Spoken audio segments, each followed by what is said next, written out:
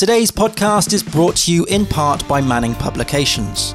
If you use the discount code YTFisher at checkout, you'll get 40% off my Docker in Motion course. It is 5.5 hours long and it teaches the fundamentals of Docker. Go to howtocodewell.net/Docker in Motion to get my course or other video courses and books from Manning Publications. Link in the description below. Hello coders, no guest with me today. What I would like to do is talk about all the things that I'm excited about with web development in 2020 in terms of the new technologies, the frameworks and the languages that we are using. I'm going to be also talking about how I'm going to be using those things as well. The first thing I want to talk about is pretty obvious. That is PHP 7.4. That was recently dropped, and I'm really looking forward to using it. I must say, I do admit that I haven't actually used it yet. And I think, and I'll talk about this more in just a second, but I don't think that I'll be using it in anger in the wild much at the start of the year anyway. But what I'm really looking forward to, there's two things really, and there's more features than this, but there's two things. First of all, there's arrow functions. I can't wait for using those small little code chunks to do lots of interesting things. That sounds awesome. You know, getting it looking a little bit more like JavaScript is pretty awesome. Going from JavaScript to PHP, yeah, fantastic. I'm really digging that. Also, another thing is the typed properties. Now, this, I think, is huge. This is a massive game changer because we no longer have to worry about creating doc block comments that help the IDE to discover what kind of properties are in the class. We can actually define the properties when we're actually writing the properties, so we can actually define their data types, which I think is fantastic. And I also strongly feel that this is going to reduce the amount of getters and setters, accessor methods that we actually have. I think that's a win-win, reducing code debt and technical debt. I think that's fantastic. Yeah, I think that the way PHP is going is something that I'm really excited about. I can't wait to read more about what's happening with PHP 8 and what that might look like. In terms of the frameworks, though, I'm dead excited about Symfony 5. I really am looking forward to the changes that will be coming up with Symfony 5. I'm interested to know what the upgrade path looks like. I'm interested to know how to get from Symfony 4 all the way up to 5, or in cases of some of the projects that I'm aware of, from Symfony 2, if not 1, all the way up to 5. And yes, I am aware that would be a rewrite. So I'm really digging where the PHP land is at the moment. I really am excited with that. I'm so glad I am a PHP developer because this is exciting times. This is very exciting times.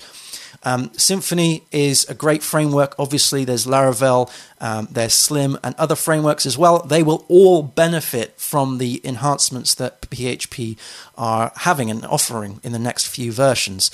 Let's now talk about why I think I won't be using PHP 7.4 in the wild just yet. This is because I do deal with a lot of let's say legacy applications. These are applications that are out there in the wild that are using old versions of PHP. Some are even, before PHP 7 times. So, getting them up to PHP 7.4 is going to be a humongous ordeal. Yes, there's discussions and stuff about doing that. That has to happen. But there is a lot of legacy code out there. And so it's always good to be aware of what's coming on the sort of the bleeding edge, what's happening, but also you have to be aware that not everybody can suddenly update their stuff straight away. There's all sorts of things that prevent people from going up to the latest and greatest version of various bits and pieces. So I think for the first part of 2020, I probably won't be dealing with PHP 7.4 in the wild.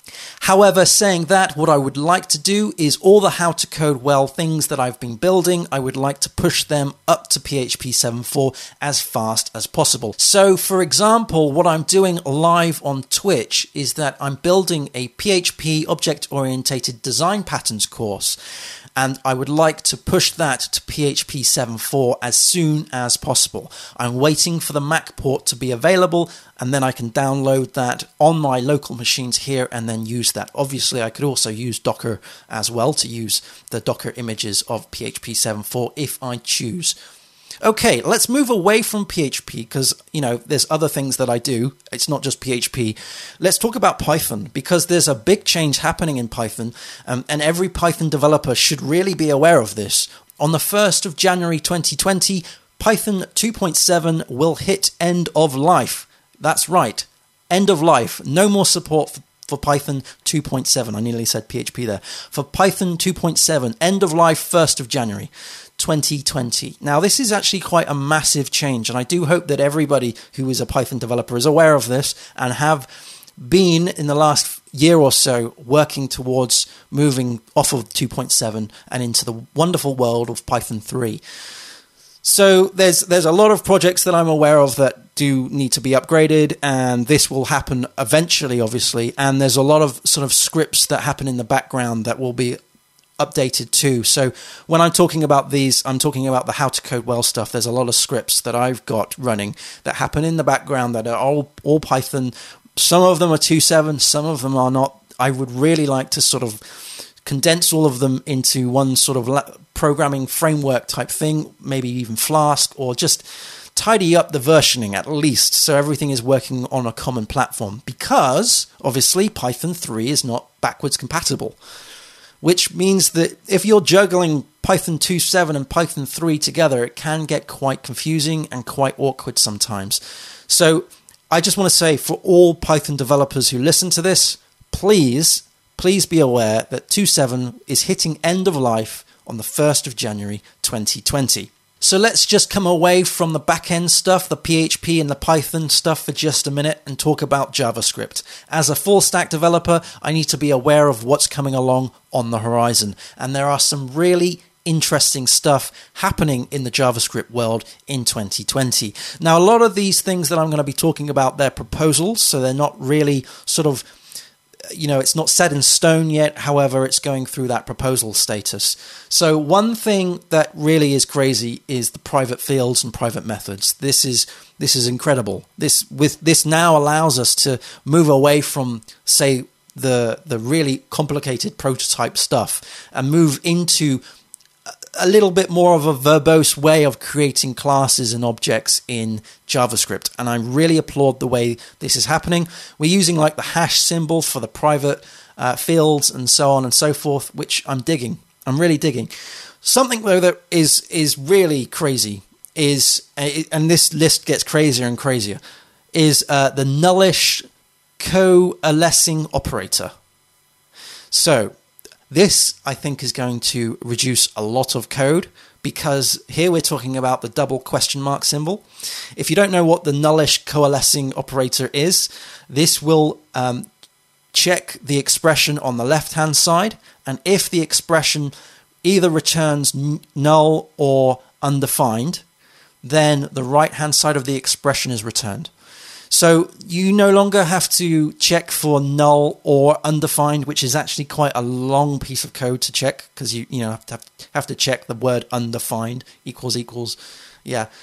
And the amount of times I've seen that in code is just crazy, right? So if we could use just double question mark symbols, that would just make that go away. And I applaud that tremendously. So this is the nullish coalescing operator. Say that enough times when you're drunk. The biggest and most craziest thing that I've seen being proposed on the T39 group is the dynamic imports. Now, this just blows my mind. Dynamic imports. So we've all created imports before in JavaScript, importing modules or what have you into JavaScript. All of that is done statically in the sense that, it's there already. But what happens if you want to import things on demand? Or what happens if you want to import things in, say, a conditional? So perhaps maybe you're checking if there's other things that have been imported, or checking what kind of packages or what kind of setup the user currently has, or checking for perhaps a user behavior.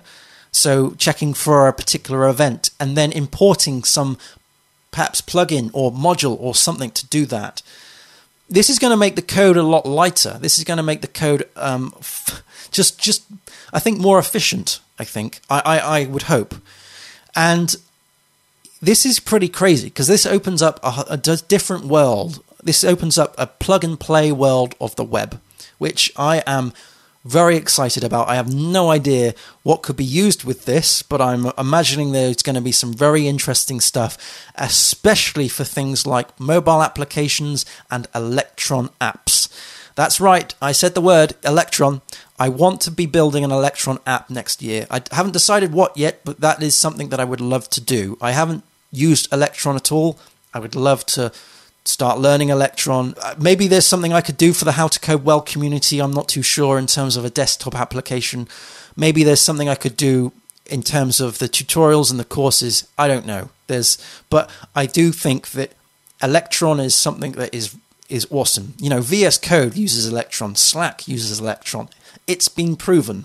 In terms of what I'm doing next year, in terms of the technology and the stacks that I'm using, obviously I can't talk about the projects and the clients, but in terms of what I'm probably going to be working on, including the stuff that I'm doing for How to Code Well on the live streams on Twitch and also the tutorials that I'm doing in the courses, I probably am going to be working, I'm definitely going to be working on PHP 7.4 at some shape or form at some point. But I'm probably going to be working more in terms of Symfony and Laravel than anything else. So, Cake, Yi, I don't really deal with those frameworks. Also, I think just in terms of technology, I'm going to be building a lot more APIs, I think, as the time goes on. And I think they will be attached to things like React and Gatsby.